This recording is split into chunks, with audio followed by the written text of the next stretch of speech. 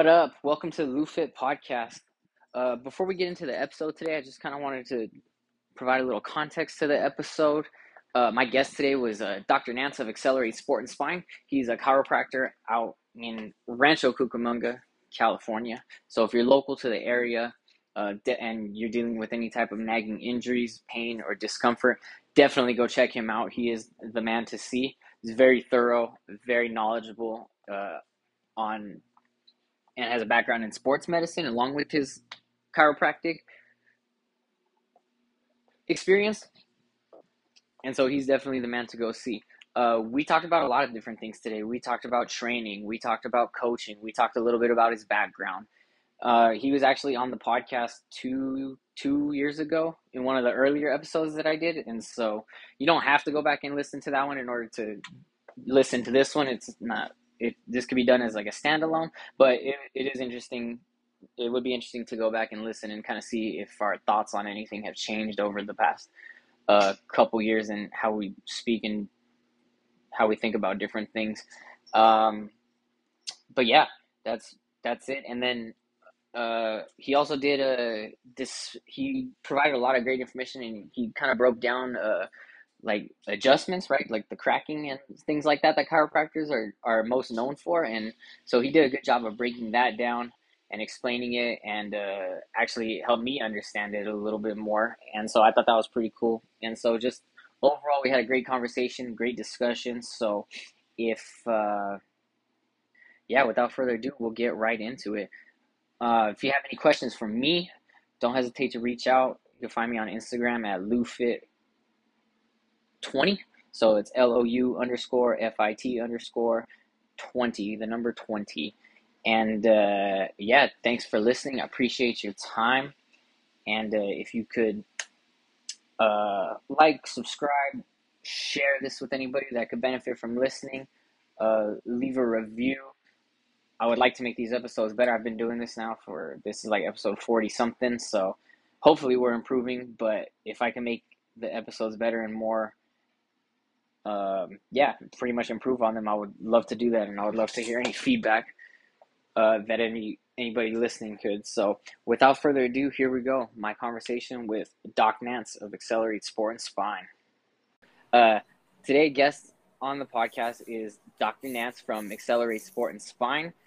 Doc Nance, go ahead and tell us a little bit about what you do as a chiropractor, your practice, and then just a little bit of background on, your education, sport, things like that, Yeah. Like you said, I'm a chiropractor in Rancho Cucamonga, California here. I've got my own little practice, Accelerate Sport and Spine. I work a lot with, mostly athletes, really of varying sports. My office is located inside a CrossFit gym, so that happens to be, who I'm around most of the time. But I'll work with anybody from softball players to power lifters, snowboarders. Trying to think of some other people, and grandmas. Obviously the grandmas have different goals than the young softball players, but that's everybody has something they're trying to do or what they want to do. And my goal for myself is to try and help people be able to do whatever the heck they want to do. Whether that's, snatch 300 pounds or, throw a 9-mile-an-hour fastball or pick up a grandkid. So that's my mission of my company and my business and why I do what I do as a chiropractor. So a little bit further back down the road. So I've been in practice now almost 3 years. Prior to that, I was in school up in Portland, Oregon, at a school called University of Western States, where I got my doctorate in chiropractic. Also picked up a master's degree in sports medicine while I was there. So that program was 3 years. Before that, I was a competitive javelin thrower at Azusa Pacific University here in Southern California. Got my degree in chemistry there. And that's really where I got into wanting to be in the sports medicine world, just dealing with the various injuries of being an athlete, and trying to stay active and trying to be at peak performance all the time. Which, knowing what I know now, probably would change how I approach training to sport. Yeah, and then I'm glad you brought all that your college athletics up too, because I know, like I said, you were on the podcast before, and but just so this one could be a standalone. In high school, you did also do track as well, right? Like you didn't just do javelin throw, Yeah. right? So the javelin throw is an event within track and field, or Yeah. how it's referred to in most of the world outside of the U.S. is athletics. So within the athletics world, there's distance running, there's the sprints, the jumps, and then the throws. So in college, I was a thrower, but in high school, and prior to high school, I was a distance runner. Ran everything from the 800 meters to the mile in high school. Ran cross country, so those would be 5K races, 5 kilometers. Mm-hmm. And then once I got to college, I was training. I wanted to be a middle distance runner, 800 in the mile. Like those were my jam. I loved those races. They were long enough that my white ass could run fast. But also short enough that I wasn't out there racing forever. But Yeah. once I got to college, coaches were really pushing me more towards 5K, 10K, or racing the marathon. So, like we talked about before, and I'll mention now, is that really didn't jive well with my body and kind of biomechanics. Ended up running to a whole lot of lower leg injuries, shin splints, stress fractures, and then dealing with those on and off through the early part of my college career really led me into what I can look back at now is a lot of an overtraining kind of cycle, where I would be able to train really, really well for maybe a month, 2 months. 2 months would probably be the longest that I ever really had a good solid block of training, and then I would have an injury or pop up with an injury. Then I'd be off for 2-3 weeks, and then try and come back again, and I'd get 3-4 weeks in and have another injury. So looking back at it now, is this really bad cycle of overtraining, where I'd be good for a little while, and then I'd push into that realm of not having really great recovery, being overstressed in my workouts, and then that would lead to another injury. So I wasn't really managing that load very well. And when you're on a team with 20, 25, 30 different individuals, it's really sometimes hard for, I think, the coaches to pick up on some of these little things, because they're managing so many different people, right?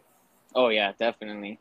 Yeah, and that, I think that brings up an important point too. Like you said, how you got into like your sports medicine background and everything that you learned going through your education and stuff like that. You look back on it and you're like, well, shit, like this was, I don't want to say easily avoidable, but it could have been managed better, like you said.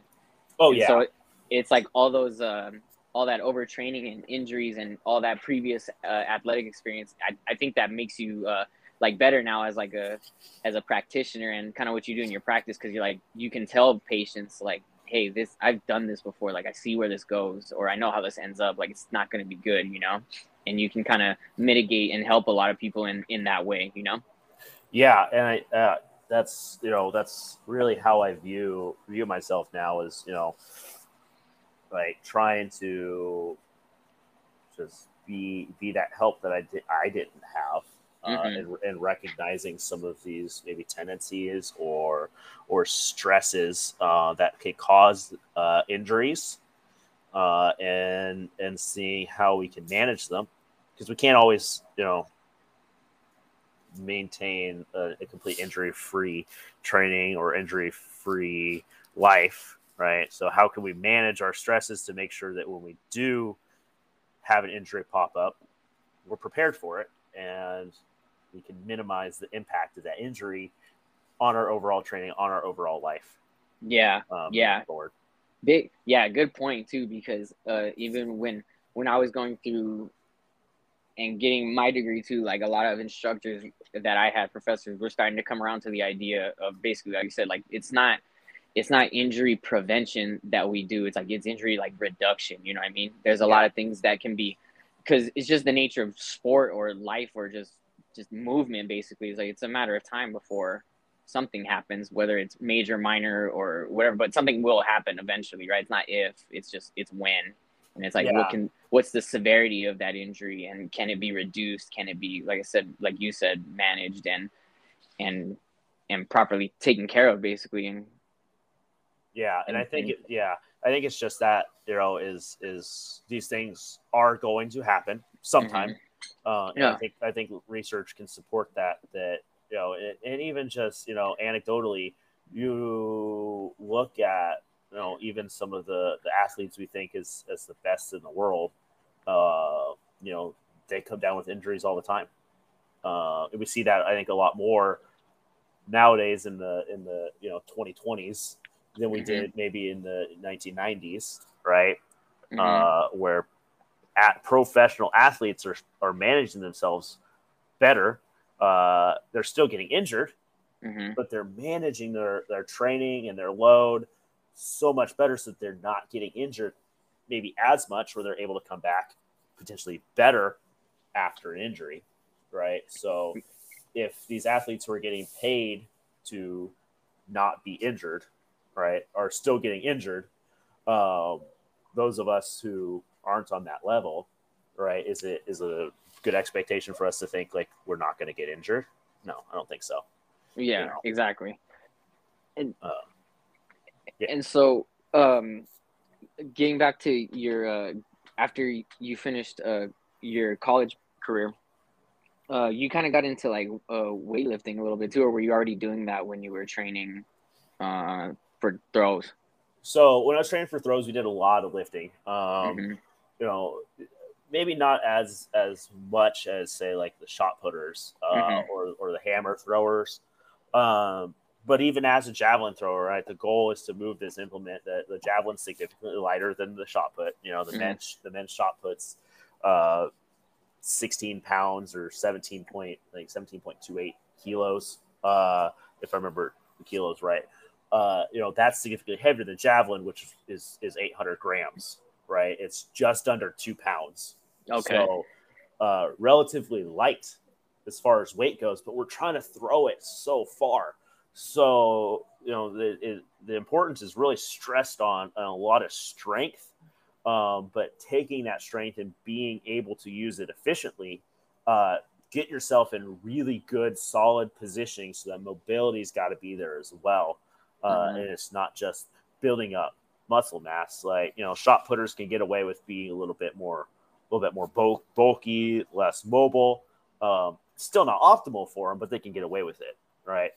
If Yeah. you're not mobile as a javelin thrower, you're opening yourself up to so many injuries, shoulder wise, elbow wise, especially, but other body parts as well. So I got into the weightlifting in college, and especially the Olympic weightlifting was a big staple of our programming.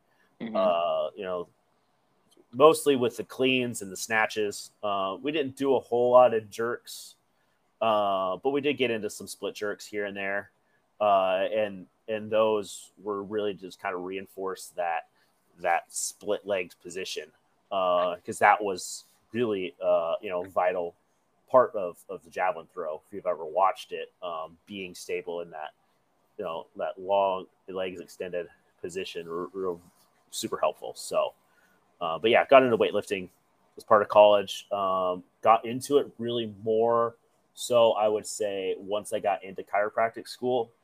I was still doing, until that point, I was still doing some competitive throwing through my first year in chiro school. And then kind of moved away from it as I got a little bit busier of a schedule. and focus more on a little bit of the weightlifting, really latter half of Cairo school. And then once I got out, I just started doing it more, a lot of research, a lot of reading, a lot of look at the biomechanics, and how you can leverage different body styles or body types to have better lifting technique, and and who's going to be good at Olympic lifting versus who's going to be good at maybe a little bit of different powerlifting, or how in the gym different body types are going to predispose them to being just better at different movements, right? Yeah, and kind of how you can like optimally set up and alter your technique, basically, right, based on your leverages.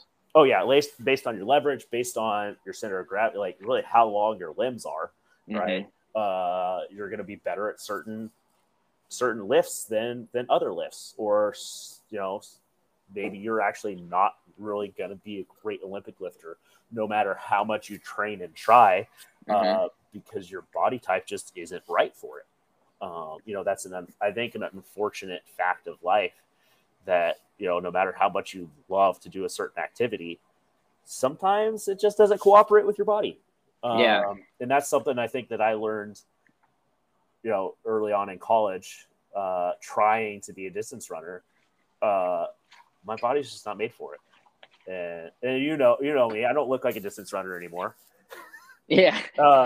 And even when I was in college trying to be a distance runner, I didn't look like one. It was really funny. This is going to go off on a little tangent, but I think it's a funny story. I was at practice one day, and I remember what workout we were doing. I think we were running like 150s or 200s or something on the track. And a teammate of mine, I think his name was Wade. I can't remember his last name right now.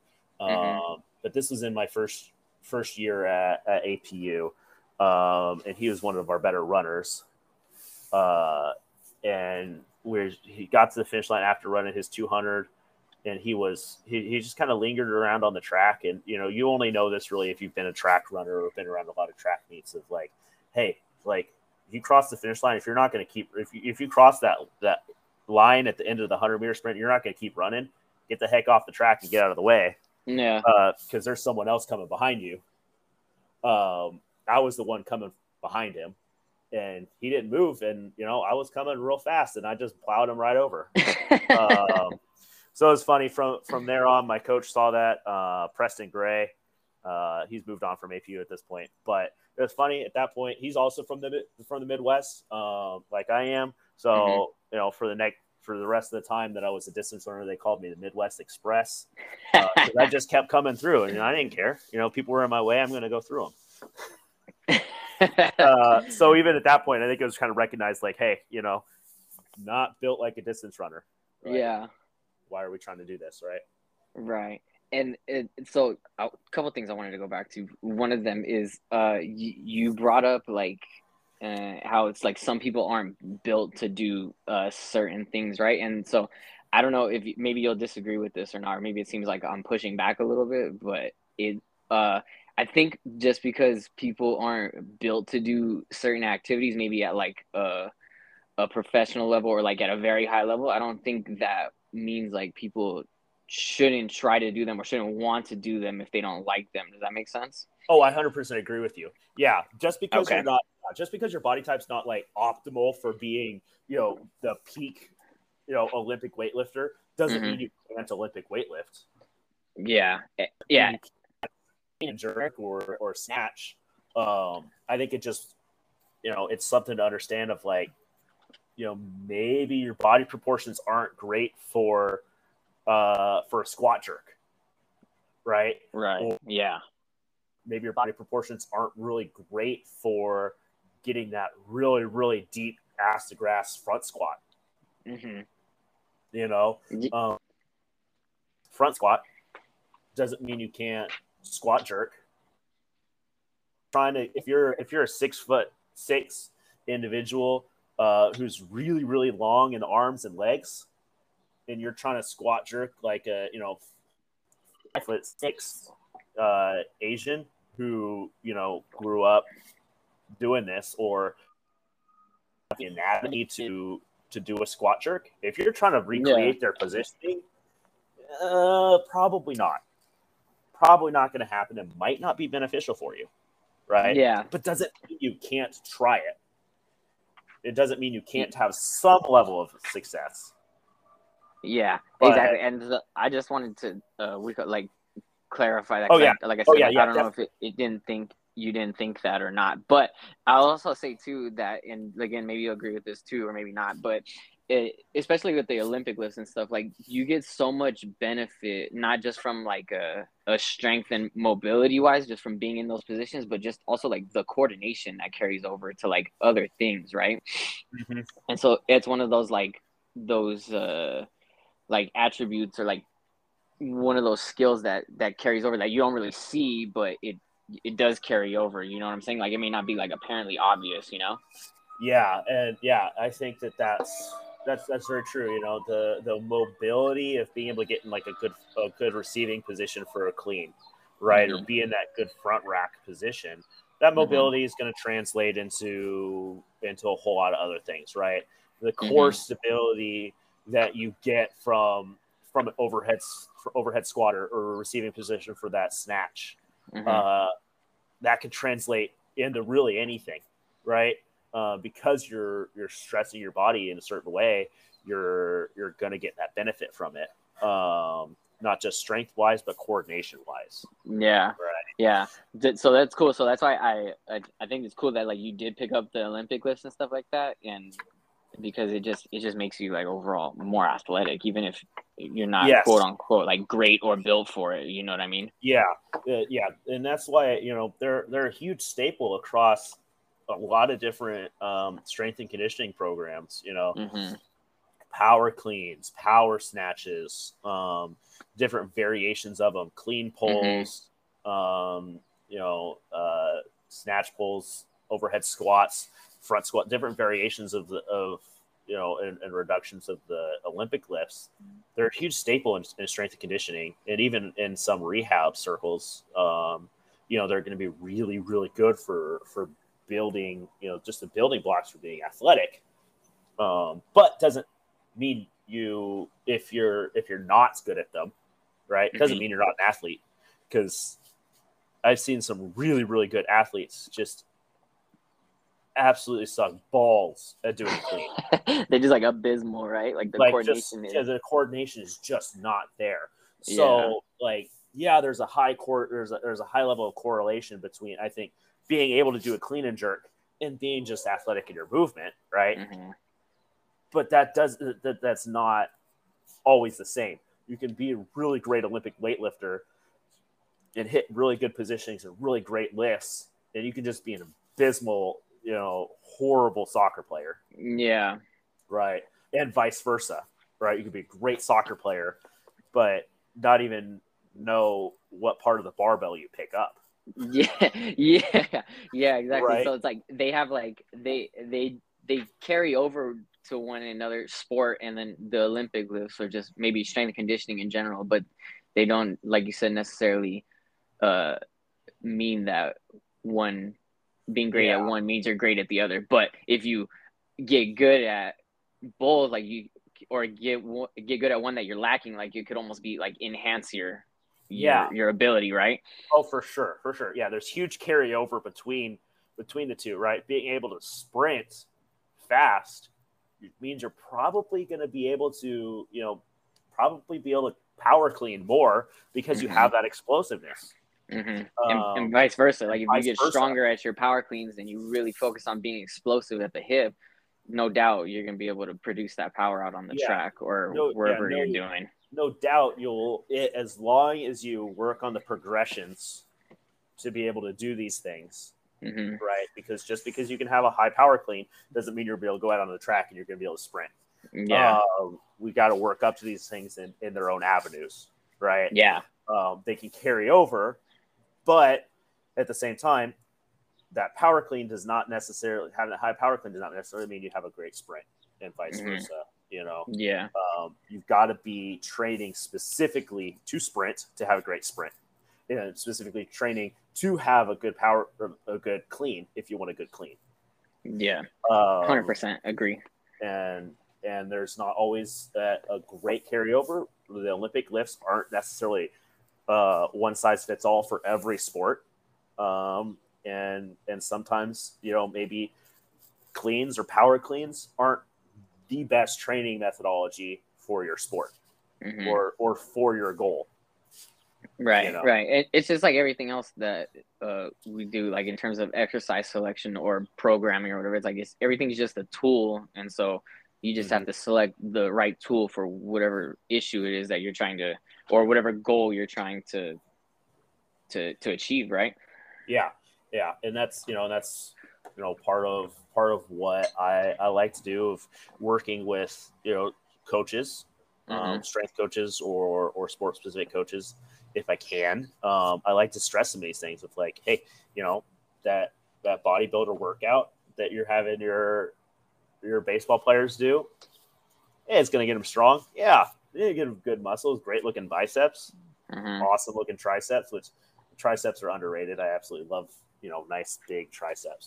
But, just like, yeah, it's going to make them look strong, but is that going to translate the best to keeping them strong for their sport and, reduce their risk for injury?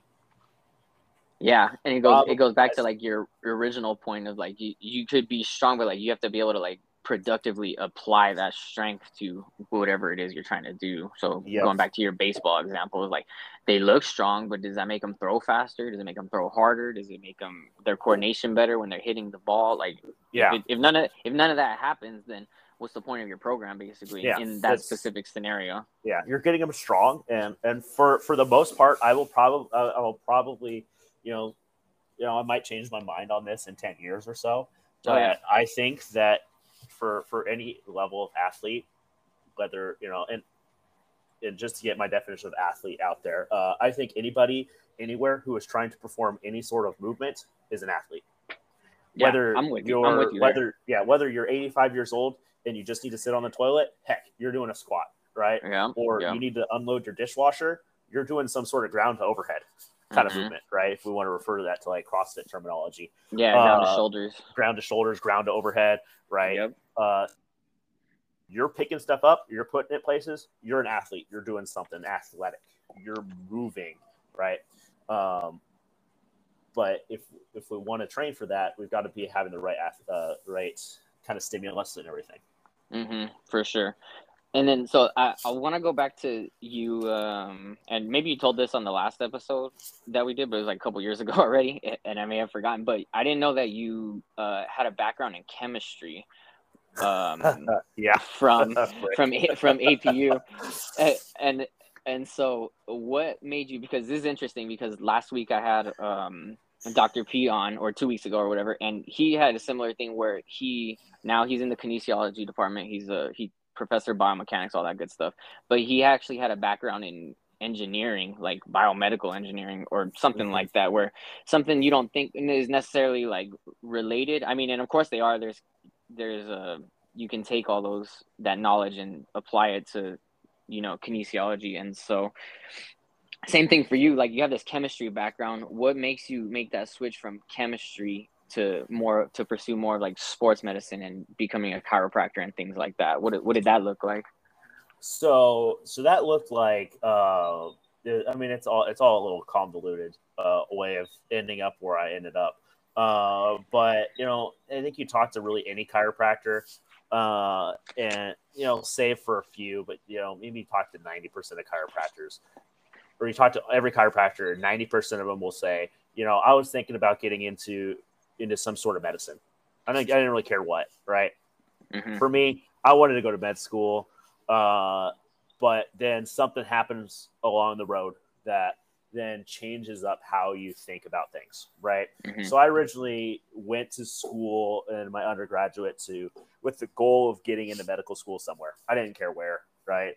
I had the idea of like, hey, I want to be an orthopedic surgeon. I wanted to work with athletes in that route. But what happened along the way was I kind of saw what that looks like and it didn't mesh up with my idea of what I wanted to do with athletes, right? The orthopedic Interesting. surgeons, you get someone sent to you, they have a problem, right? Or they've got a torn ACL, or they've got rotator cuff tear, or they've got a labral tear, or they've got torn ligaments, right? What do? Oh, you go in and fix it, and you send them on their way, right? That's what orthopedic surgeons do. For the most part, working with athletes, simply they come into your office, they've got a problem, you quote unquote fix it, and you send them to the rehab professionals, the physical therapists, right? And at that point, realistically, who's working the most with the athletes? I think it's the hands-on, the manual therapists. And they're going to have the bigger role working with those athletes to return from injury, what we call return to play. They're going to have the bigger impact of return to play. They're going to have the bigger impact, I think, on reducing the recurrence of injuries, and the bigger impact on how that athlete performs overall, how quickly they get back to their level of performance. So, and that just comes from seeing that comes from the history of, I had a knee surgery my freshman year in college. Of like, I saw who really was taking care of me and who was just cashing the big checks. You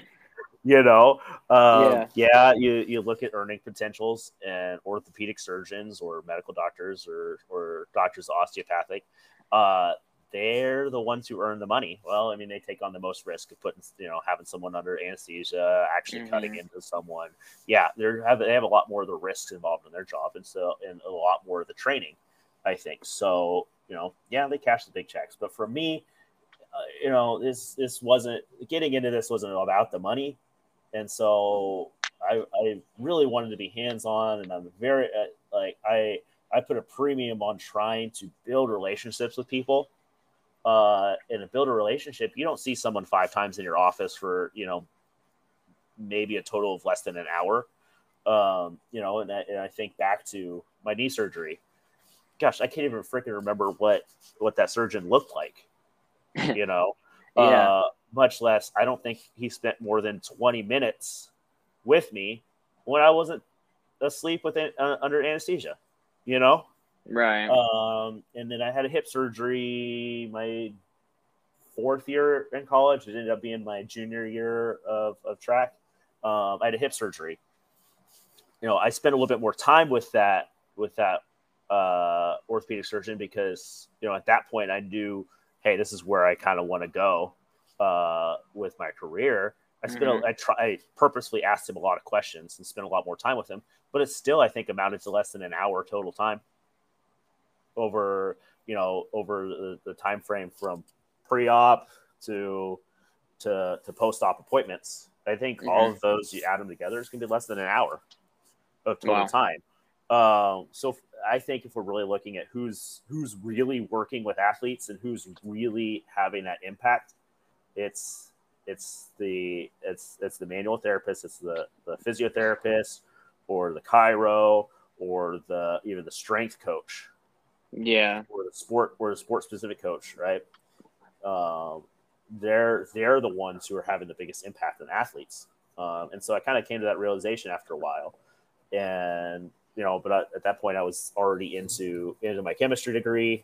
And I decided, okay, how can I apply what I'm learning now to working with athletes? And realistically, there's not a whole lot of chemistry that goes into being a chiropractor. Beyond the sciences that we all are required to know, because there's a certain threshold, I think, when you get this title of doctor or physician, that you should have a certain level of knowledge about a lot of things, right? Or a certain intellect.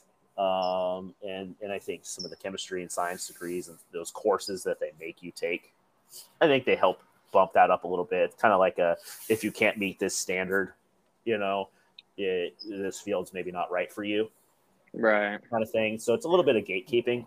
I think, with those entry standards. But it helped. The chemistry definitely helped me get into school. Yeah. And And I think so set me up better to focus on the things I wanted to focus on once I got to chiro school.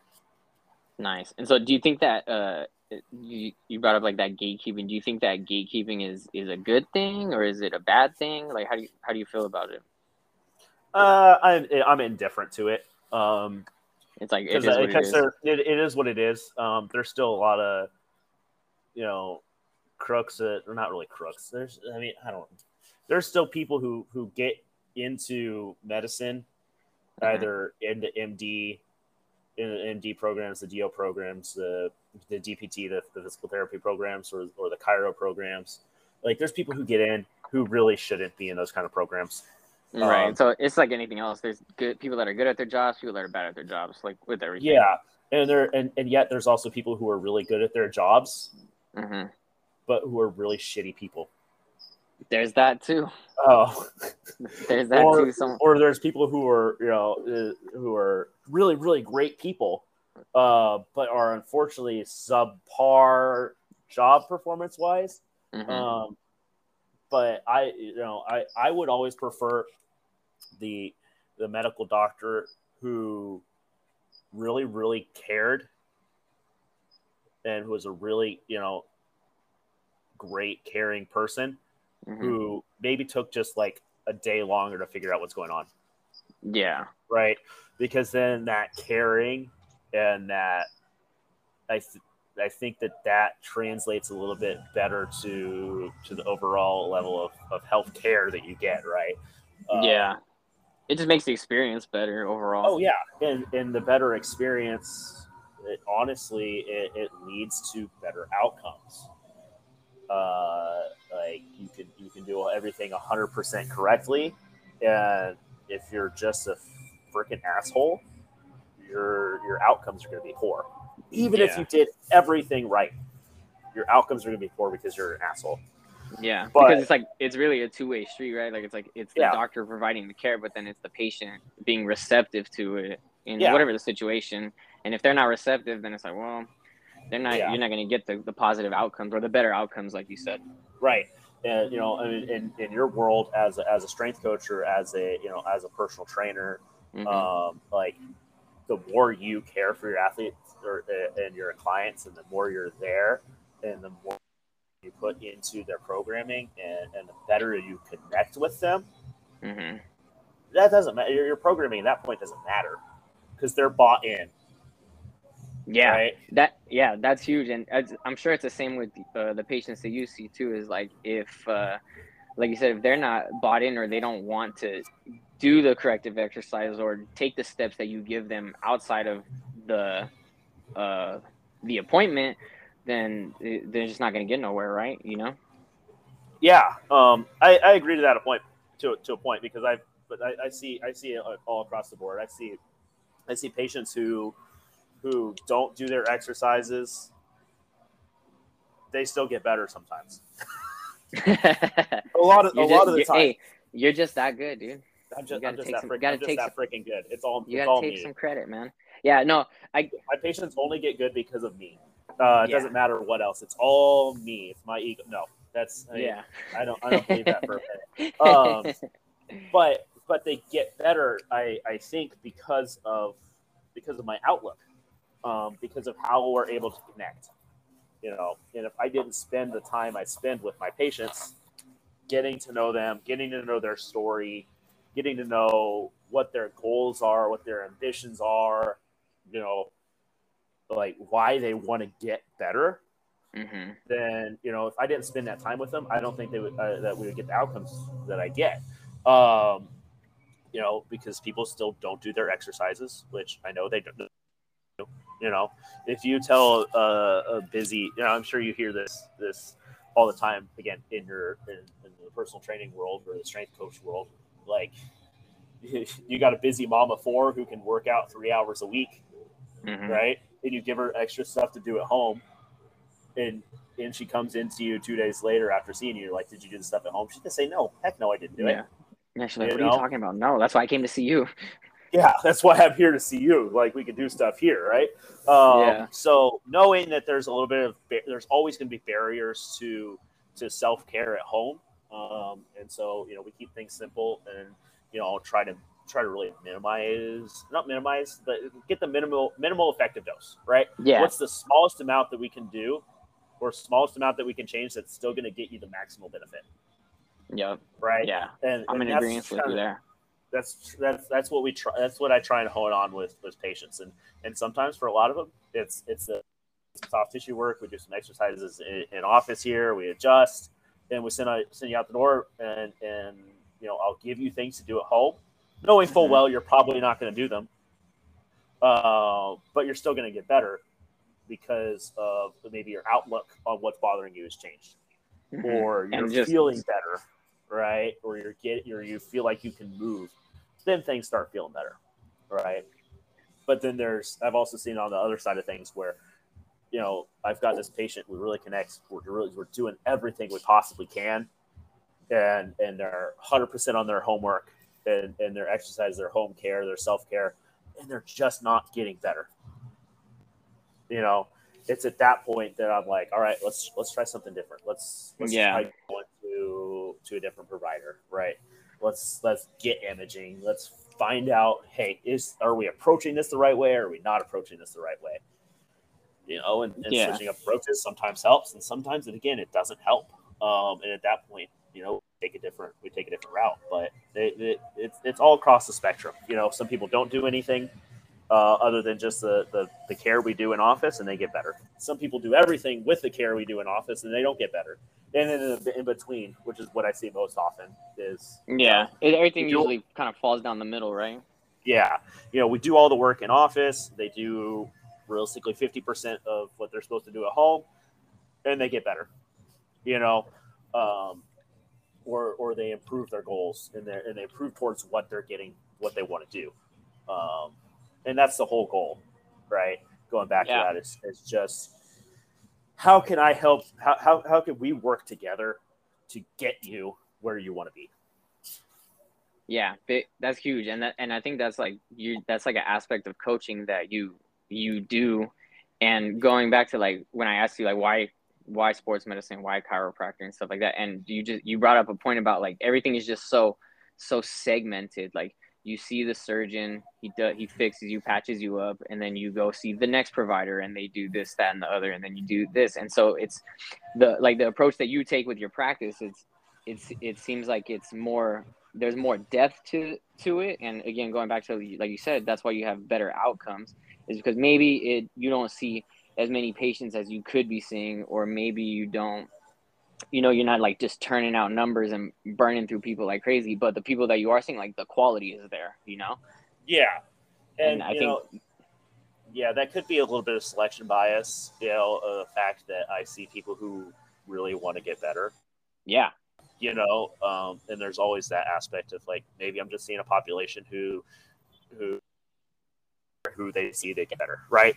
Because there's some of that in there too, and I just want to interject, like, there's always certain biases that you're going to see based on where you're at, who you're seeing. But I don't love the aspect of medicine that you see this person for this, you see this person for this, right? Yeah. We've talked, but I'll bring it up right now so that everybody else can hear it, of like, where you get your health care is really where you want to get your whole body cared for, right? And I think that's why, like, I'm kind of unique, or not really unique, but I think that the model of being in the gym where I am is really the best model for medicine, or for healthcare. You can get everything taken care of, and right.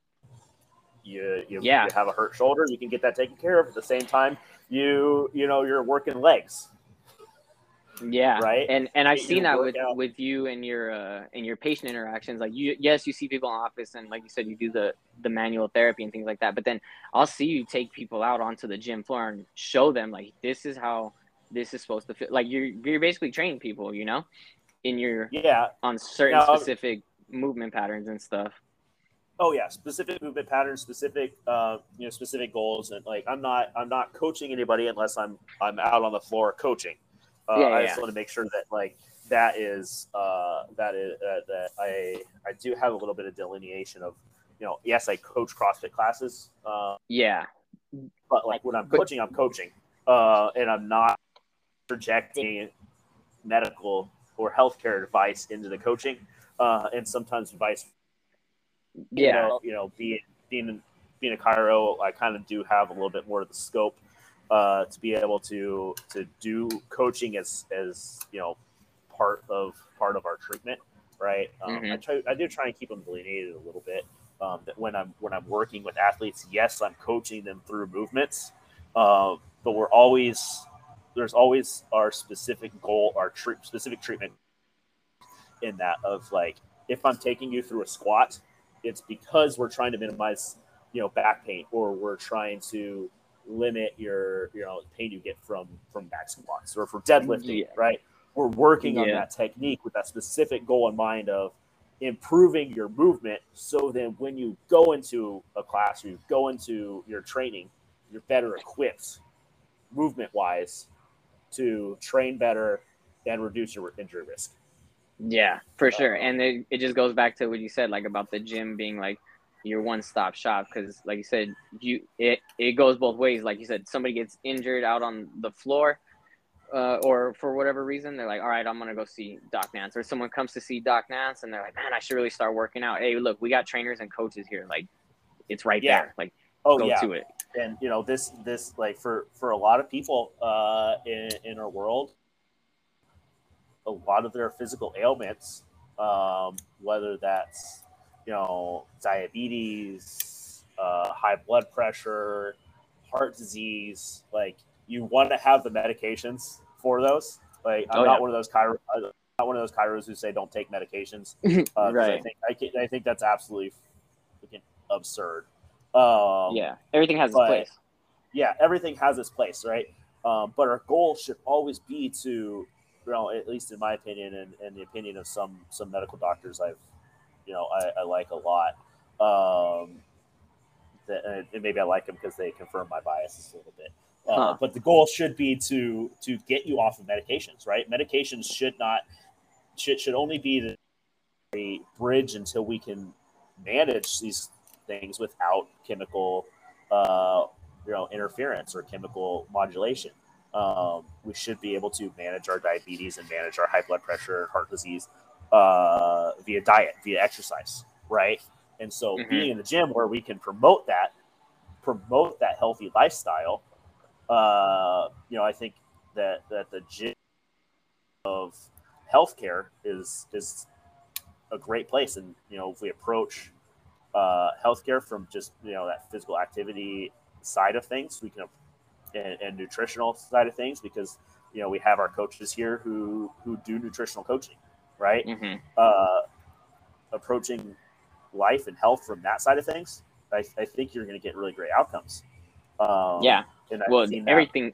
everything points to that. Like, how many times do you see somebody come in and they're like, "Man, like I lost all this weight. Now I feel better. I'm off my medication. All this stuff and everything." And like, what would you do? Well, I switched my lifestyle a little bit. You know? Yeah, I started exercising 3 times a week, Yeah. around along with going on like 2 walks a week. Yeah. And through that, not only when you're more physically active, like you want to eat better, because like who wants to go eat a hamburger from McDonald's and or a Big Mac and then go work out right afterwards, or Yeah. Don't really feel great. work out later that day at all. Yeah. Or who's going to eat a bunch of pizza at lunch and then go work out after work. Like Yeah. you're You become a probably little bit not more going to want to. conscious. You're going to become more conscious because like you want to feel good when you work out. You don't want to be like, oh god, I'm so heavy from eating this shit lunch or whatever. So Hmm. it changes a little bit at how you approach your life and your lifestyle. Just wanting to be a little more physically active in the gym.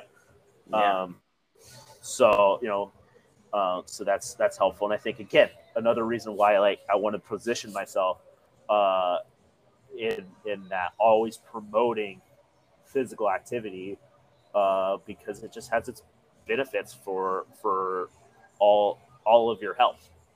Yeah. And not just your physical health, right? Your like typical healthcare professional, like medical doctor health that we're thinking about, but it's also Yeah.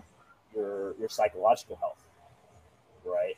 Your social health, getting Mm-hmm. around people that care about you and care how you're doing. I think one of the coolest things about coaching CrossFit classes or group fitness classes consistent basis every single day, and I know you see this um, every day. Yeah.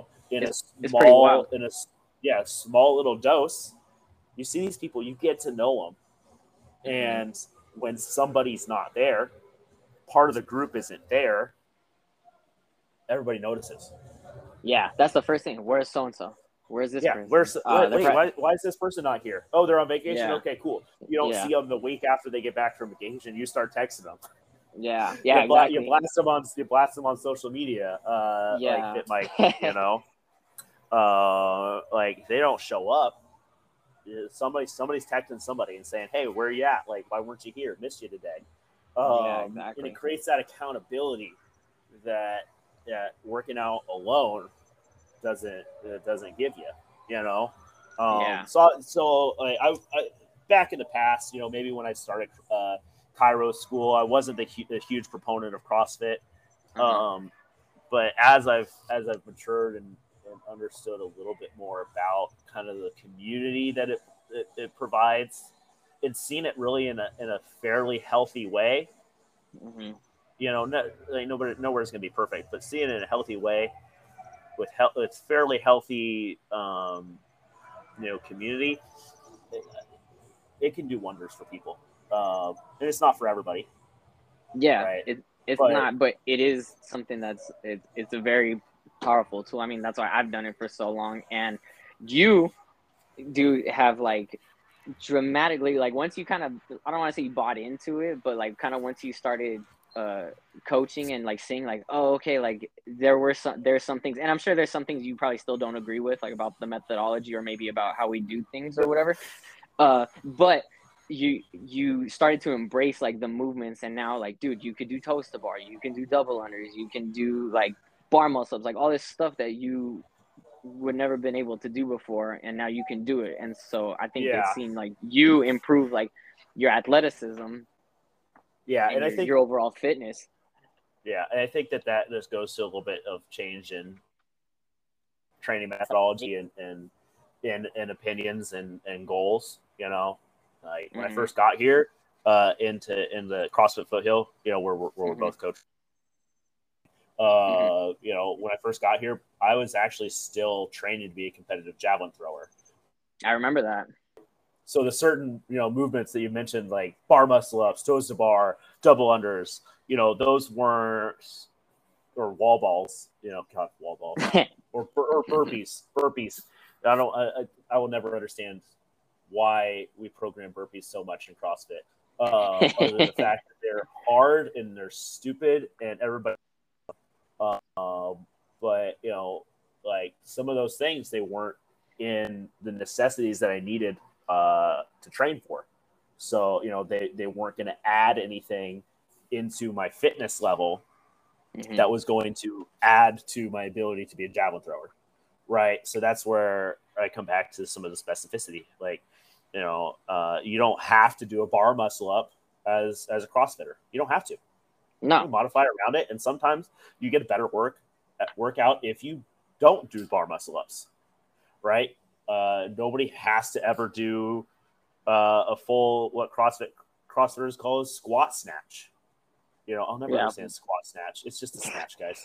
It's just a snatch. Full snatch. It's just a snatch. It's not even full snatch. It's just a just snatch. That's all it is. It's just a snatch. And if you hear power snatch, then you know the difference. That's it. Yeah, there's only two snatches. I mean, there's different snatches. There's a split snatch and but like CrossFit wise, we care about snatch and power snatch. That's it. So people they see snatch and like, well, does that mean I have to squat it? I'm like, yes, that's what it means. Yes, that's what is written. But it's implied. But to be healthy and to be a healthy individual, you don't have to be able to squat snatch, No, right? I mean, it would be great if you could. It's only going to make you better, but you don't have to. You It's don't only ever gonna have make to you better. walk on your hands either. Yeah, You it's know? only going to make you a better athlete and move better, Yeah. have better coordination. Yeah. But is it going to make you a better person? No. Yeah. Is it going to make you a fitter person? Not necessarily. Yeah, exactly. As far in terms of like everyday life and just existing like on the planet, you're fine. Like you don't ever have to do some of the things that we Yeah. do. Yeah. Like I said, is it good? Does it have its benefits and things like that? Yeah, of course, but it's not 100% necessary. You know what I mean? Like someone's got bad shoulders, like they shouldn't probably be walking on their hands if it doesn't feel good for them. You know what I mean? Like it's nothing. It's nothing. You're There's not. so many other things that we can do that's going to get the same kind of training stimulus. Yeah. And in the long run would Yeah. probably be a little bit more healthier for that individual. For sure. And so I think that CrossFit, at least in the last 6 years, since I've started Cairo school, I think they've come a long way in kind of approaching things differently, which is why now I think I can get fully behind it, Yeah. And so, yeah, but some of the training methodologies I still don't agree with. Yeah. like yesterday's workout here, we go heavy, like not really high volume deadlifts, we're but talking about it, yeah. heavy weight deadlifts. And then we go into a workout, which is leg burners on the assault bike, and decently More heavy deadlifts in the workout. And it's supposed to be fast. Like you're supposed to be getting what ended up being 11 and 7, right? So 18 deadlifts and 20 calories on the bike. Yeah. And so that's where 90 seconds.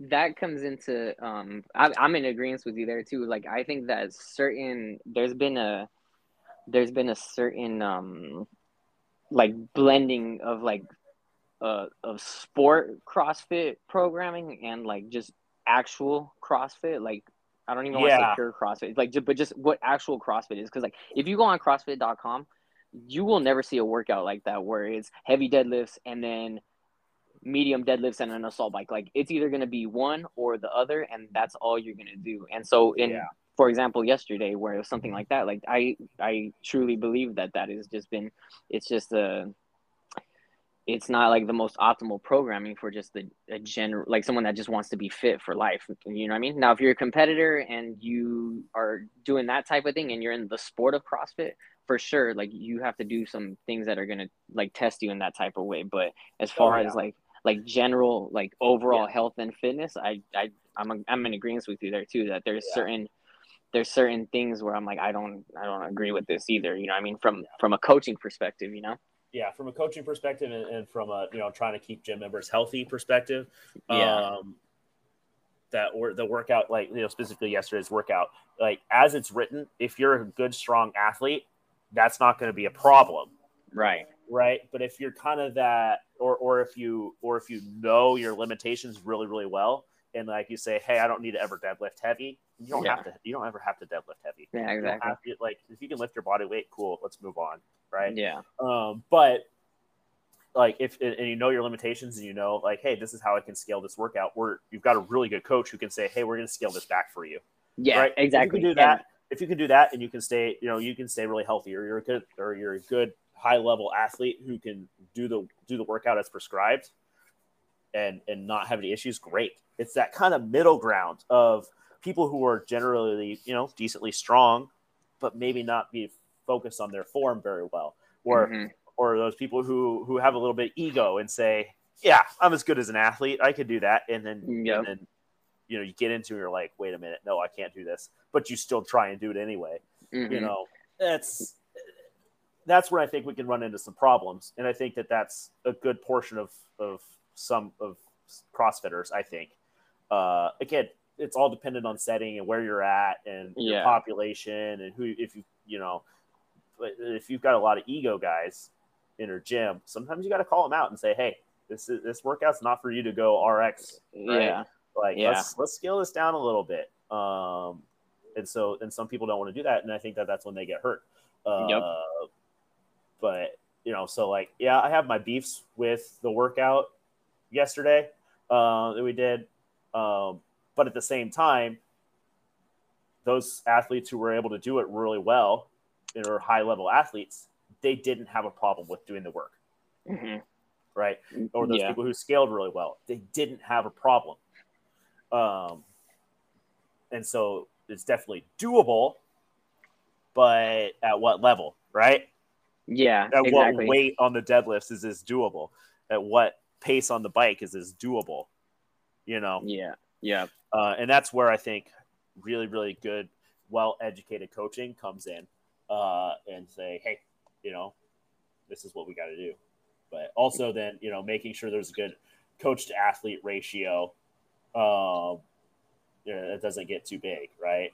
If Hmm. you've got one coach who's coaching 25 athletes, you can't watch every athlete. You just Right. can't. It's just not. Yeah. Just, And so, yeah, I'm in agreement with you there on that as well too. Like I said, and then of course, like the argument like you brought up would be like, okay, well, like yeah, that was the workout, but if you scale it right, like it's fine, and that's true. And so I think it's just creating like that. I push people to scale the workouts all the time. I'm like, look, like you could do this workout, whatever, quote unquote, RX or as prescribed or whatever, but that doesn't mean you should. Like right. you're not gonna get the stimulus, you know what I mean? Like, yeah, Yeah. you'll get through it and probably feel like shit for like 2 days after, whatever. But like, what are you trying to do? Are you trying to be healthy and fit, or are you trying to run yourself into the ground? Yeah. I think I get caught up every now and then when I'm coaching classes of like, and maybe you do too. I don't know. But like I've got this athlete who's been working really hard on this skill for a while, or like has reached a really good, strength level of like, hey, they can do this RX plus now, or Mhm. RX, right? Mhm. Of Mhm. like they've got the strength to do it, but they're scared of doing it, right? Mhm. And because they don't know that they can. Yeah. And I run into those athletes every now and then, and I like to give them a little push, right? Of Yeah. that push of like, hey, you can lift a little bit more weight, Yeah. right? And I think that's our job as like coaches Yeah, is it's doing that dance and like that balance of like, hey, like these people got to be reeled back a little bit because they're gonna either break themselves or they're not gonna have a great workout. And then other people, like you said, need like that little push because they're like, hey, like come on, let's throw some weight on the bar. Let's quit playing yeah, around. Like you're better than that. quit playing around with those banded pull ups. Like Yeah. let's go to something that's gonna really get you stronger, right? Let's throw you into some toenail box assisted pull ups, Yeah. right? And Or some eccentric pull ups, right? Get rid of yeah. that band that's a crutch for you. Yeah. I Take your time, hit some really strong positions in your pull ups, and maybe they take you a little bit longer in the workout, and you don't yeah. quite reach But the goal number of rounds. yeah, whoop de But do though, right? yeah, okay, what we want is are you here to get stronger? Cool, let's do something that's going to get you stronger. Are you here Yeah. to just sweat?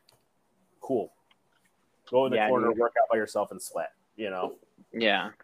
And But dude, when you brought up those banded pull-ups, so there's a funny story. So, uh, I won't say who it was or whatever. 'Cause I don't want to put them on blast, but oh, please do. somebody was. I could tell. don't, I don't. could tell. I could tell you off air. I could tell you Yeah, when I see you in the gym. But this member comes up to me, and this happened like maybe a year or two ago. Comes up to me, and they're like, they go, so I can't do pull-ups. Should I do banded pull-ups? And I was like, well, why don't you try I forgot what I told him. I told them to do. I think I either told them the toenail or like do jumping pull-ups or something like that. Because yeah, if you want to keep the intensity high, like do jumping pull-ups, and you can still work on your pulls and work on being slow on the eccentric or the way down, right? yep. And then they go, oh well, I always use whatever this band or whatever. And I said okay, and I was like, let me ask you a question. She goes, what? I go, how long you been using that band for? And it just got real quiet because I said it. I didn't mean to, but I said it in front of like the whole class, like at the whiteboard.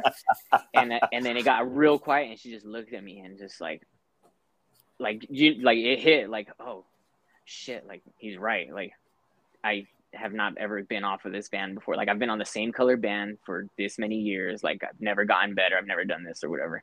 And then but to her credit, she did start working on like just regular, like doing different variations of pull-ups that weren't banded, and she can do freaking like one strict pull-up now, and like a couple like string together like a couple singles on the strict pull-up, which is way better than where she was before those previous 5 or 6 years, she had been doing banded pull-ups, Yeah. But yeah, and that's a great example of like knowing when to challenge somebody, right? yeah. And so, like I said, to her credit, she she was a little embarrassed, and I did feel bad after, but it worked, Yeah, I think And- I mean it's appropriate. I think at some point to call someone out a little bit on some of the stuff, especially if they're not advancing and they feel like they are, right. And I pull ups is one of those ones that like if you want to get strong, pull ups are great to do it. Yeah, right. They're a pull-up, great dude, way to pull-ups and push-ups. Like everybody should be able to do pull-ups and push-ups. I'm not saying you got to be like a calisthenics king or something like that. Yeah, but one strict body weight pull-up. Yeah, like you should be able to move your body weight through space. Yeah, I feel that, and even if you're like nowhere near that, like you can get there. It will take a lot of time and dedication, but everybody can do it. Like how many big powerlifter dudes have you seen that can rep out pull-ups like for days? Oh yeah, and you know what I mean. So it's like or push-ups, whatever. Like people can do some pretty crazy stuff with their body. Like, and I think that's like it's not as focused on, or it's not as pushed as much, but it should be. You know what I mean? Yeah, There's just being able to move yourself and how you ever need to, right? You fall into a hole, you got to be able to pull yourself out of the hole. Yeah, and if you can't even, there's no band in the hole with you, so what are you gonna do? There is.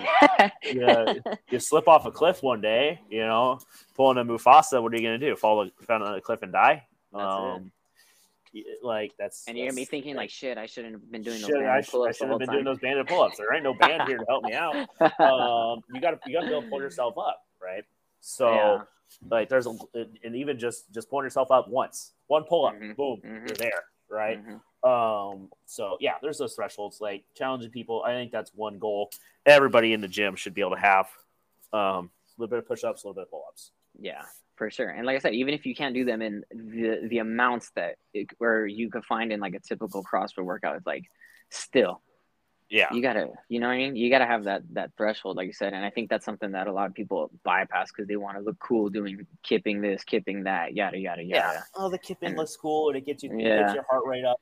Yeah. It's like it has a place. It has a place, but at the same time, if you can't do a strict pull up and you're kipping, no, bad news. It's bad news. Yeah, probably some bad news. You're going to be in my office one day complaining of shoulder pain, or you're not going to be in my office complaining of shoulder pain, meaning you're just going to be complaining about your shoulders and not do anything about them. Yeah, because because you didn't have the the forethought to maybe I should do strict pull ups first. You might not be thinking of, hey, if my shoulder hurts, maybe I should do something about it. Yeah, big time. You're not taking that initiative to get yourself stronger. You're probably also not taking that initiative to make sure when you're hurting, you address what's hurting. Yeah, definitely.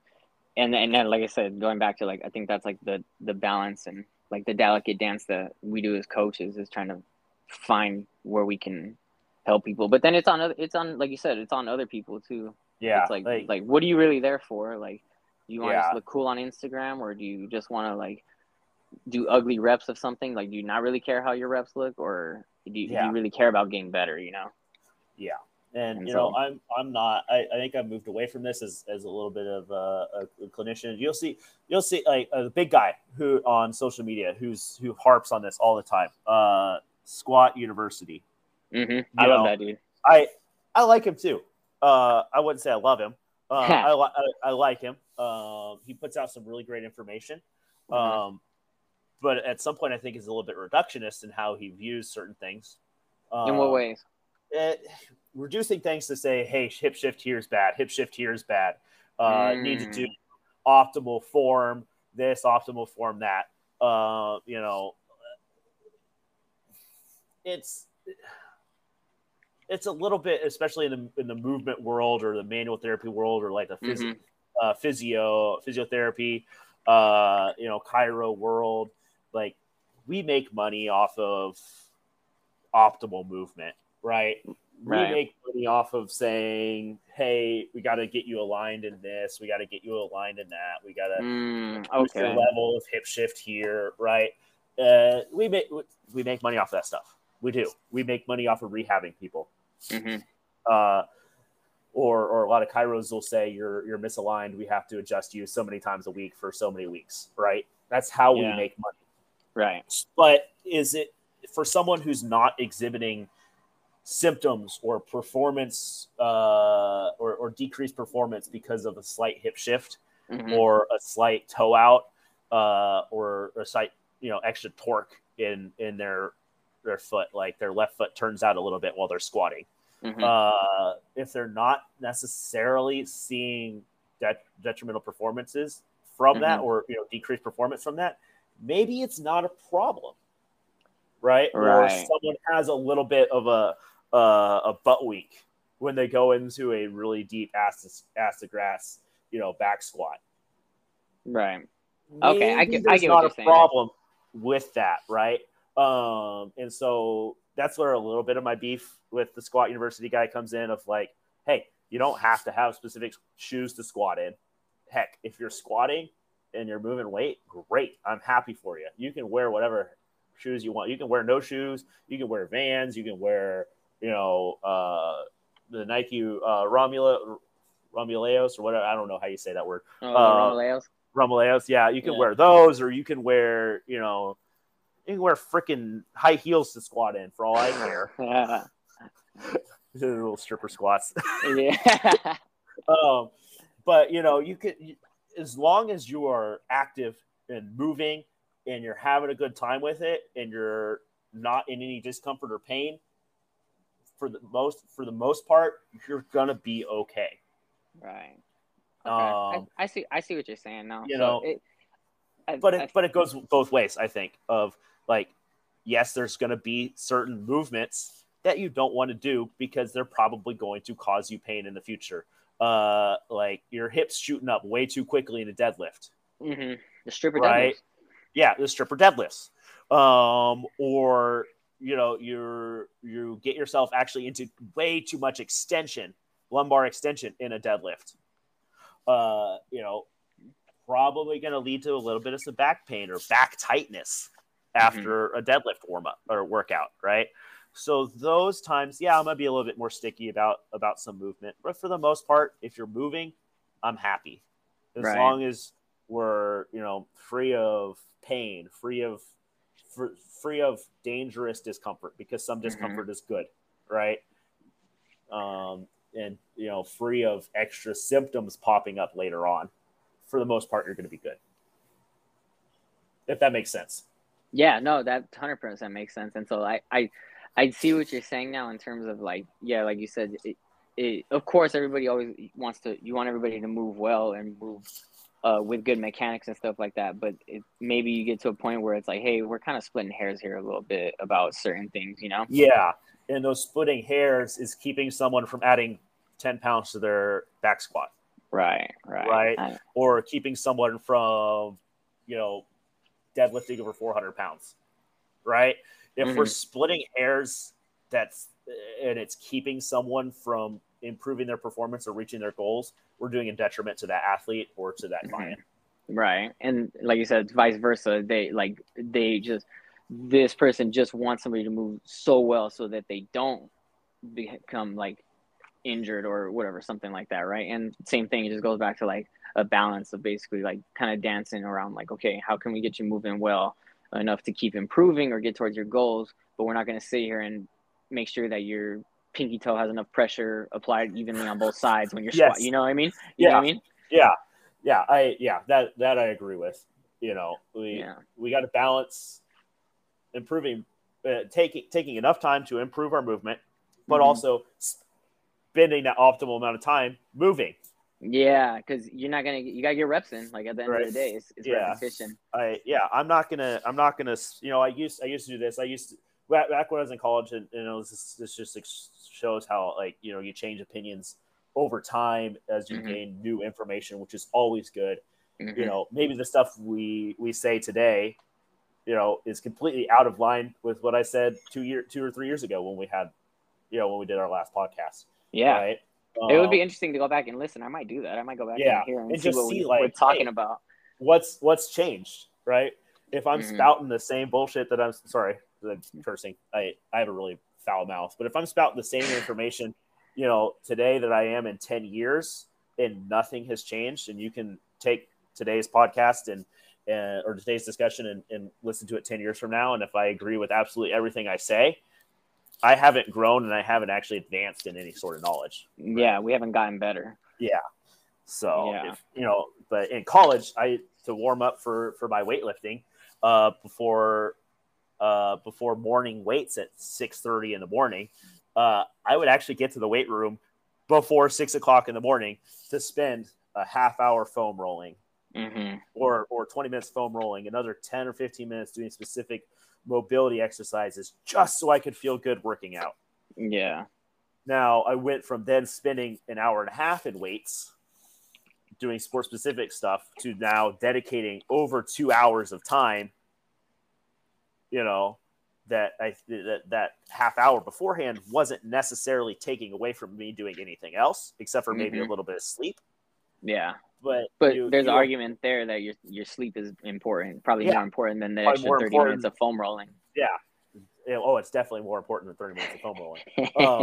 But if you take that kind of idea and you apply it to, Mr. Corporate,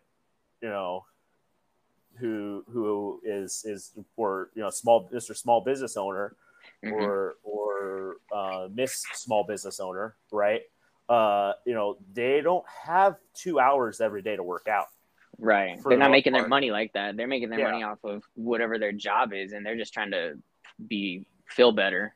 Yeah, they're just trying to feel better. They're just trying to move. They're trying to sweat. They're trying to get stronger in the limited amount of time they have. If this person has 1 hour a day to work out, or 1 hour a day to get treatment as far as like PT or chiro treatment, what in that 1 hour time is going to be the biggest benefit? Yeah. And same thing, going back to like the original minimum effective dose, right? Like what's going to get you the most bang for your buck in the amount of time that you have. Right. And I'm going to tell you right now, foam rolling is not supported by a lot of the research to be hugely beneficial. And so am I going to have that client who I have for 1 hour? Am I, give them 15 minutes of foam rolling and then another 10 minutes of mobility work? And then all of a sudden I've got 35 minutes left to put them through a strength training program. Yeah. And it's like, that's probably not the best, right? Yeah. So looking at how do we best warm someone up quickly and put them through their work and then allow them time a little bit of mobility, then, that's, I don't know how we got on that, but that's where we want to go. Yeah. And so, before we started talking about that, you brought up a couple of things, and so yesterday on my Instagram story, I just told people that if they had any questions. Yeah, you had a bunch of questions. Yeah, so the main ones, and this may be no surprise to you, but a couple questions that did come through, they all had to do with adjustments, and so you brought that up, and so tell us like what's with the adjustments? Are they good? I mean, I assume you're going to say they're good, but why are there some people that have problems with adjustments, and this may just be just bad, I don't even know, like misinformation or whatever, like on social media, which is the worst place to get information, but that's besides the point. I don't know. I disagree with that. I think social media is a great place to get information. It's an amazing place to get information, but being able to sort through which information is quality information or quality information, that's the harder part. Okay, fair. That I'll agree with that. I'll take a step back and say that. So just give us the gist on adjustments. Like why do you do them? What are their benefits? And you even talked about, I think you were real honest about how this is how we make our money, is doing adjustments. Now, I don't think I've seen how you practice with patients and your interactions. Like, I know you don't just adjust people. I know that you do other modalities, and you, like we talked about this whole time, you do other things to treat people and get people to their positive outcomes. So and you didn't even bring up adjustments once until the very end right now when you were talking about it. So the chiropractor, tell us about the adjustments. So adjustments, I mean, these go back a long ways, and to give some like brief history. The best way I think to understand the adjustments is to understand a little bit of brief history of kind of chiropractic and the adjustments anyway, right? Mm-hmm. So long time ago, I mean, not that long ago, the chiropractic is relatively young as far, I mean, but so is technically MD programs. But back in the late 1800s, the guy did the first quote unquote chiropractic adjustment, right? What he did was he smacked the guy on the back, and the guy was deaf, and then all of a sudden he could hear again. So that's the reported. Like, this is the first adjustment, and from that point, this guy, this the first chiropractor, came up with this theory of some sort of spinal misalignments, or what he called a subluxation, that then caused some sort of health problems for individuals, right? Subluxations at this level of the spine cause such and such and such and such and whatever bullshit that he was spewing at that point in time. But for him and for medical science at that time, that was plausible, right? Of maybe nerves get impacted by vertebra being quote unquote out of place. So then he came up with spinal manipulation as a treatment for certain things has been around for a long period of time. You go back to the BC era, people were doing certain quote unquote adjustments or spinal manipulation or cracking or whatever, popping your back, terms like that. People have been doing that stuff for a long period of time. So to explain kind of the idea of it, they came up with like a bone out, you've got bone out of place or spinal misalignments that's causing your symptoms. Okay. Over the last century or whatever, we've gotten better understandings about what's actually happening when we pop someone's back or when we do an adjustment or we do a spinal manipulation. There's nothing out of alignment, unless unless there's small circumstances in which there are, but in that case, you've got a lot more severe symptoms than back pain. Right. And so you've got other problems going on. If there's something actually out of place, it depends on what part of your body it is, but you might be dead. So and that's kind of a hard thing to fix with an adjustment. Can't bring someone back to life, but not yet. Yeah. I don't even know if that's coming, but so there's common misconceptions that there's a bone out of place, you're putting something back into place, or you're realigning the spine. Those are really old, outdated models of thinking that aren't supported by the evidence. So that's what a lot of people think that these adjustments do, is they realign you. They don't really do that. So the best explanation of what they do, okay, it comes down to a little bit of anatomy and really small, almost like muscle cell, neurology, nerve cell level. So we're talking like tiny level of our body. And the adjustments, they're what we call a high velocity, low amplitude. Okay, so high velocity means they're very, very quick, right? Low amplitude means small movement. Not a whole lot of, like, when you see someone do, like, I'm sure you've seen like the Y strap adjustments where they hook you up on like looks like a handles with like water skiing, and they yank on your neck.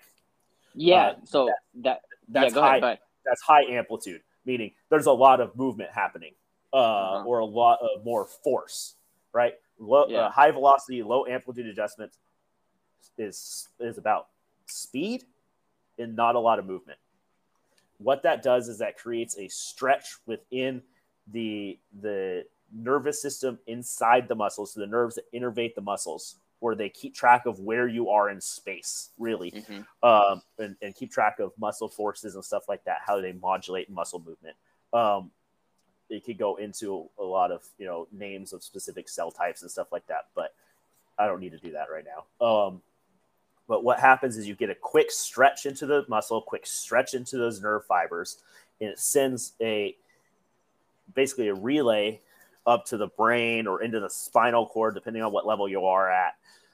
And then that reflex comes back to those muscles, and it causes a little bit of relaxation within the muscles. So you go from tight muscles to relaxed muscles, or from a level of protectiveness within to your body saying, okay, hey, maybe we can move without any sort of threat to the body. Right. Okay. And so it's kind of a little bit of a reset to the nervous system that says, oh, hey, we can move now. Right. And so it's that extra little bit of saying, hey, we can move, that opens up that range of motion. Does that make sense?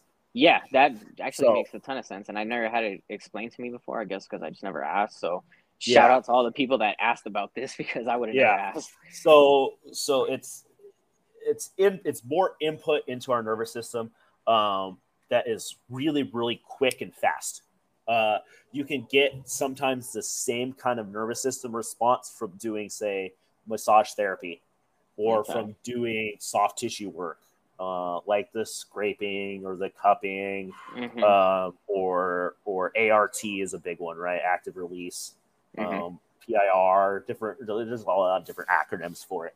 But the idea is kind of reset where your nervous system thinks you are in space and how well you can move.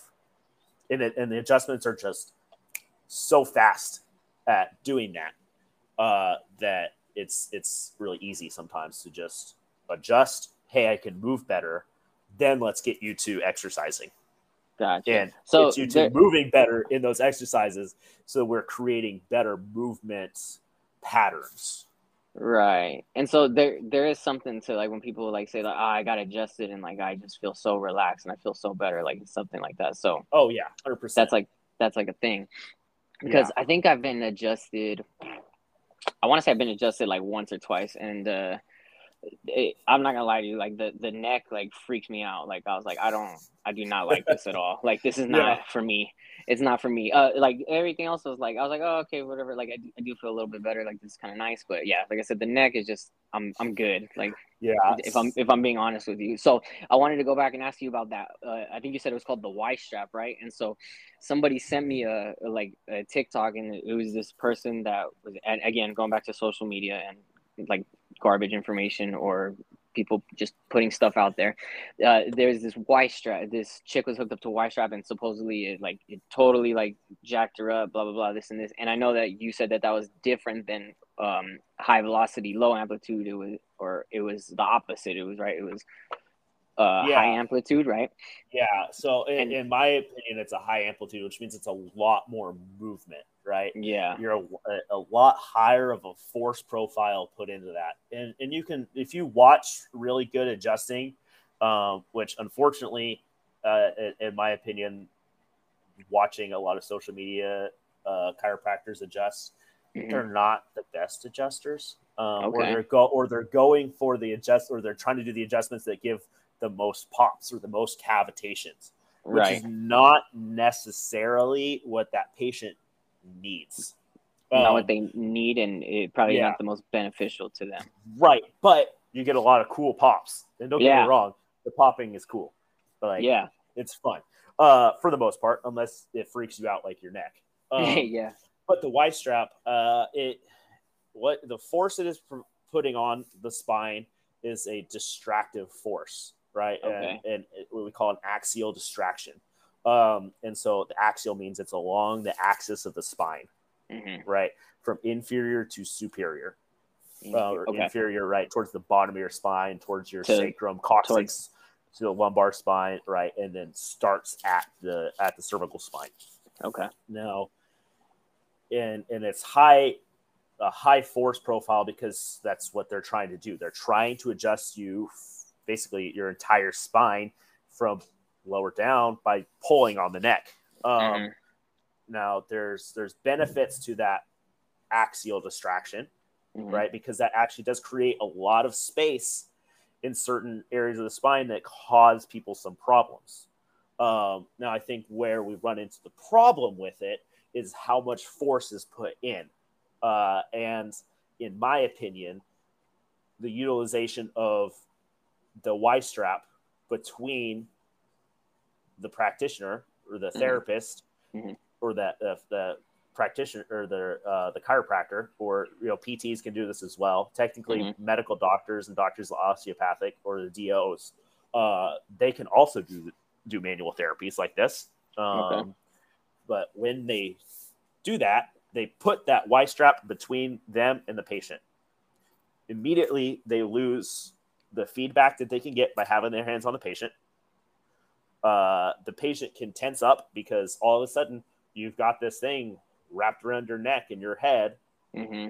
That is, I think, a little bit more scary than having your head in someone's hands. Mm-hmm. And you can more easily get someone out of good alignment, right? Having your hands 1 degree off to the side, that has more impact further, down that person's spine, because now you're further away, right? Okay. Think about like if you had this is a really good one. Think about driving up a hill or driving Mm-hmm. down a hill in the mountains, right? And you've got something that says like, 10%, 11% grade, right? Mm-hmm. Where like, you're like, holy crap, this is really, really downhill, Mm-hmm. right? Take out a protractor or find something. The easy one to do, I think there's like an app on your phone. You can measure degrees. Measure a 10 degree angle, right? That's so freaking small. Mm-hmm. 10 degrees of change is so small when you're talking about being closer to something, right? It's so small to be off by 1 to 10 degrees. But you amplify that over a couple of feet. Now you're a couple inches different, right? So I feel like it's easier to get somebody out of good positioning when you move yourself further away from them.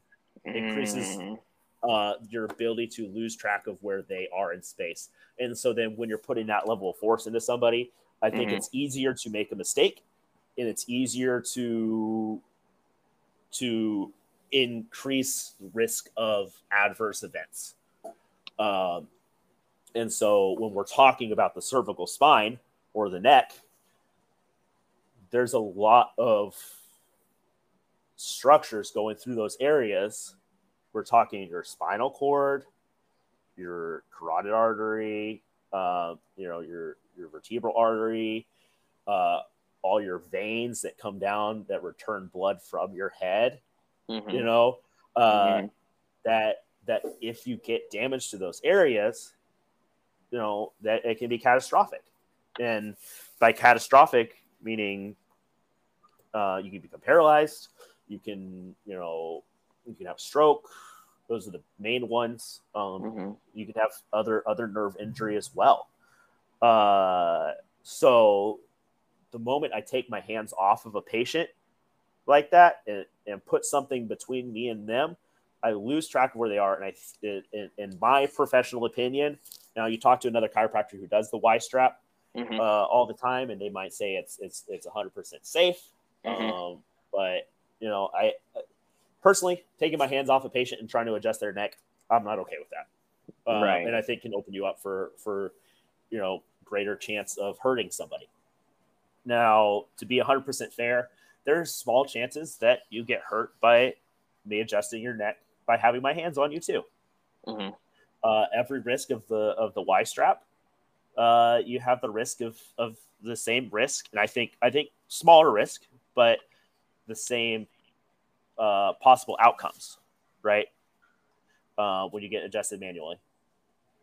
Okay. So basically it just kind of it's the application of the it's all about the technique. It's all about the application of the technique. And most of the time when I see this from providers on social media, they're going for likes, they're going for views, they're going to see how sensational can I make this look. And so to up the sensationalism, we sometimes up the amount of force we put in, which I don't think is the right thing. And it gets a different outcome. You tell the body then, hey, there might be this threat after this adjustment, as opposed to the adjustment taking away the threat or taking away the feeling of the threat. And I've seen patients after having had the Y strap and they don't like it. But I've also had people who loved it. or I've known people who love it. Mm-hmm. So I don't know. That's a hard one. I think, in my opinion, there's more risk than benefit from it, and I can get the benefit by having a hands-on adjustment, or not even doing an adjustment, but doing a different kind of mobilization of the cervical spine that will get you the same benefit from it. So Gotcha. there's safer ways to get the benefit than doing a Y strap adjustment, but if you want to do it, like, just know there's risks involved. Right. Same thing with cervical adjusting. But just to dispel a little bit more of the fears of some of the things that I brought up, like stroke or paralyzation, the risks of that are so freaking minimal. It's ridiculous. You talk to a medical doctor who works in the ER, or who worked there for like 30 years, they'll say it's higher risk incidents, but the research just supports a risk level of maybe of the risk of someone having a stroke when they get adjusted is realistically in the range of 1 to 2 per 10 million adjustments, or 1 to 2 per 5 million adjustments. Gotcha. Somewhere in that realm.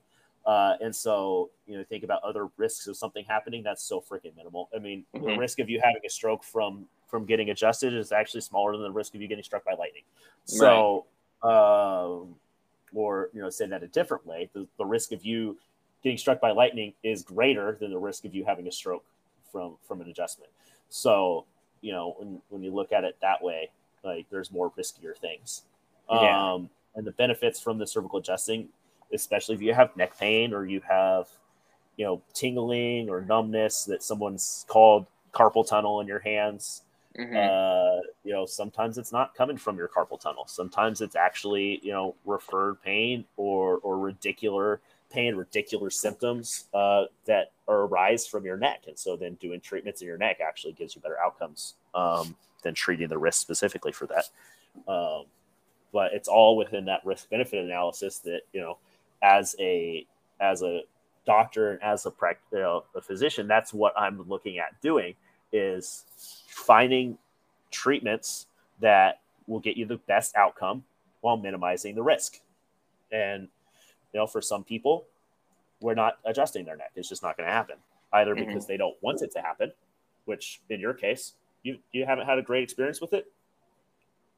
If you were to come see me as a patient and you tell me that, I'm like, cool, we don't have to adjust your neck. We'll do other things. Do I think adjusting your neck will get us there quicker? Yes, I do. But do we have to do it? No, we don't. But yeah, did I answer your question about the Y strap? I know it was kind of wordy, but no, dude, that was so yeah, like I said, there was just multiple questions came in about adjustments, like I said, good, bad, like what are they, purpose and stuff like that. And so you covered the whole, and it was very informative, and it actually kind of like opened me up a little bit more to it, because I've never been like a fan of getting adjusted personally. And so, but I do know that other people find benefit from it. And so it was really, I'm glad that you broke it down like that, because now I understand like the purpose of the adjustment, and it does have to do with more of a neurological component to it, and that's how people get like that relaxed feeling, and it does have its purpose and its benefits and stuff. And like I said, I know you as as a practitioner, is like that you're not just like, hey, I'm gonna crack you and like everything is all good. Like, no, like I'm gonna crack you or I'm gonna adjust you, but there's like other things that we need to address besides, like, you're more thorough and more in depth than just like, yeah, I just go see my chiropractor to get adjusted type of guy, and so that really cleared it up. And I'm sure there's other people out there that are other chiropractors that hold the same opinion as you on certain things. And so it was really good to clear the air about a certain things that just I myself had thought about, and now I'm like, oh, okay, like that makes a little bit more sense now. Like, I get it. Yeah, and the funny thing is, this irritates me to no end, but every chiropractor is going to have their own way of explaining it, right? Which is dumb, I think, because we should be able to come to a consensus on it. But there are some chiropractors out there who will tell you, and who, for whatever, disregarding the research, will wholeheartedly tell you that's because you have subluxations or spinal misalignments. That's why you need to be adjusted. If you realistically have a misalignment in your spine, there's probably something further going on. So I don't know, if you see a chiropractor like that, just like challenge them a little bit, just for fun. See what they say. Because I would, because I'm a dick. Yeah. But like you ask, if you have a chiropractor and you go see your chiropractor and you ask them what the adjustment does, just don't be surprised if they say something different than what I said. Because this is all kind of hypothetical and based on conjecture and based on what we know about anatomy and physiology. And that's why chemistry is super important, because this all has a chemical background as well. And a physiological background of like how the way I explained it is, I think, the best research backed up explanation of what the adjustments do. But again, don't be surprised if you just ask this random chiro like what the adjustments do. Like, don't be surprised if they spout off this weird kind of pseudoscience-y sounding answer, because that's kind of where we're at in chiropractic, or even in physical therapy. Sometimes is we're still learning about the human body and anatomy and physiology. That, like, every day there's something new, right? And we've only had our understanding of even modern medicine over the last 100 to 150 years. And so, if you look in the grand scheme of human history, that's not a long time. Right. So there's a lot of different explanations for things that are still out there. And in 15 years, I might be proved wrong with my with my understanding of this. And so again, just don't be surprised. Yeah. Cool, man. Well, that was great. Yeah, a great explanation on the adjustments. That was the biggest thing. This was just kind of like a funny question, but it's just, and I think you kind of let it be known already, but it's just, when you're hearing like the pops during the adjustments, like, is that like satisfying to you, or is that just like part of the, you know what I mean? Like, do I get off on the pops or something like that? I mean, I didn't say that, but I mean, some people would. I don't even know if you want to answer that. I mean, yeah, I'll answer it, because, and maybe I'll answer it with a little bit of physiological background of what the pops are. So good understanding probably is what the pops are is, when you adjust a joint, or when you manipulate the joint and you hear that pop, what it is the joint spaces between one bone and another bone actually separating. And so when I say separating, that means like slightly moving apart in their normal physiological range of motion. Not like you're putting a bone back in place or you're moving one out of alignment or something like that. No, it's just moving them in their normal physiological movement, and they separate, right? Just like sometimes you move your hands and your knuckles pop. It just happens, right? But when we move those joint spaces apart, you increase the volume of the joint, which decreases the pressure, and then you get a phase change of some of the fluid in there into air bubbles or a gaseous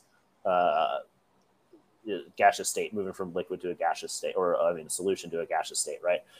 And so when that happens, then that's what the pop is. It's just gas formation inside the joint. Gotcha. And so that's the pop you hear.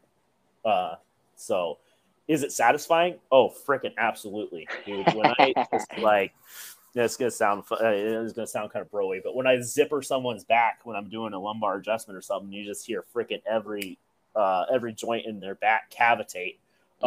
Is that satisfying? Yeah, it is. It's really satisfying. It's really cool to hear. For me and for the patient, it makes it seem like something extra has been done, right?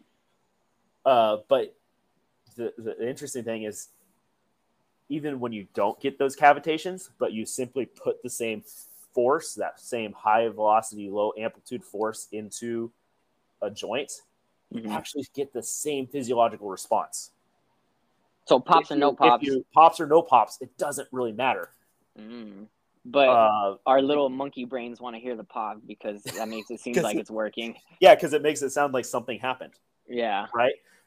And so what we're looking for as chiropractors or the manipulator. It sounds weird saying the manipulator. Yeah, you manipulating but bastard. yeah, I know, right? But as the practitioner, whoever's doing the manipulations, Mhm. what we're looking for is feeling that joint movement, right? Okay. Or we test beforehand and we say, hey, that joint just doesn't move like it should. It seems like it should move, or Okay. it's not moving in that same range of motion. It seems like it should move in. Do the adjustment. If we hear pops, cool. We still want to test that range of motion to make sure is it moving better, or is it not moving better? If it's moving better, great, cool, move on. If it's not moving better, maybe we need to try a different adjustment. Try again, Okay. and try and get that one area moving better. And most of the time, we do another adjustment, boom, moves better. But most of the time, if we hear the pops, like, yeah, we got stuff moving really well. But there's a circumstance, some circumstances, we hear pops, we didn't get it. We don't hear pops, we got it. We got things moving. Even sometimes if we don't hear pops, but they are satisfying to answer that. Heck yeah. All right. Well, Dr. Nance, dude, I appreciate your time. We've been going for about an hour and 15 minutes now. So, Yeah. Or wait, no, hour 45. I'm sorry. I I mean, don't know how to dude, do math. I could keep going on this stuff, dude, all day long. You know, I geek out on it. Yeah. And so I enjoyed the discussion. We'll definitely do this again. It's easier now to do like vote now that I figured this out. Yeah, this is cool. So yeah, definitely, I definitely want to have another discussion. Dude, we talked about everything. We talked about coaching. We talked about CrossFit. We talked about the adjustments at the end, which is what people wanted to hear about, and we didn't do it until the very end. But it was still a lot of good information that you put out, and a lot of well, good stuff coming from you too. You know. Yeah. Well, thank you. Conversation is not just one way. You know, I learn a lot from you.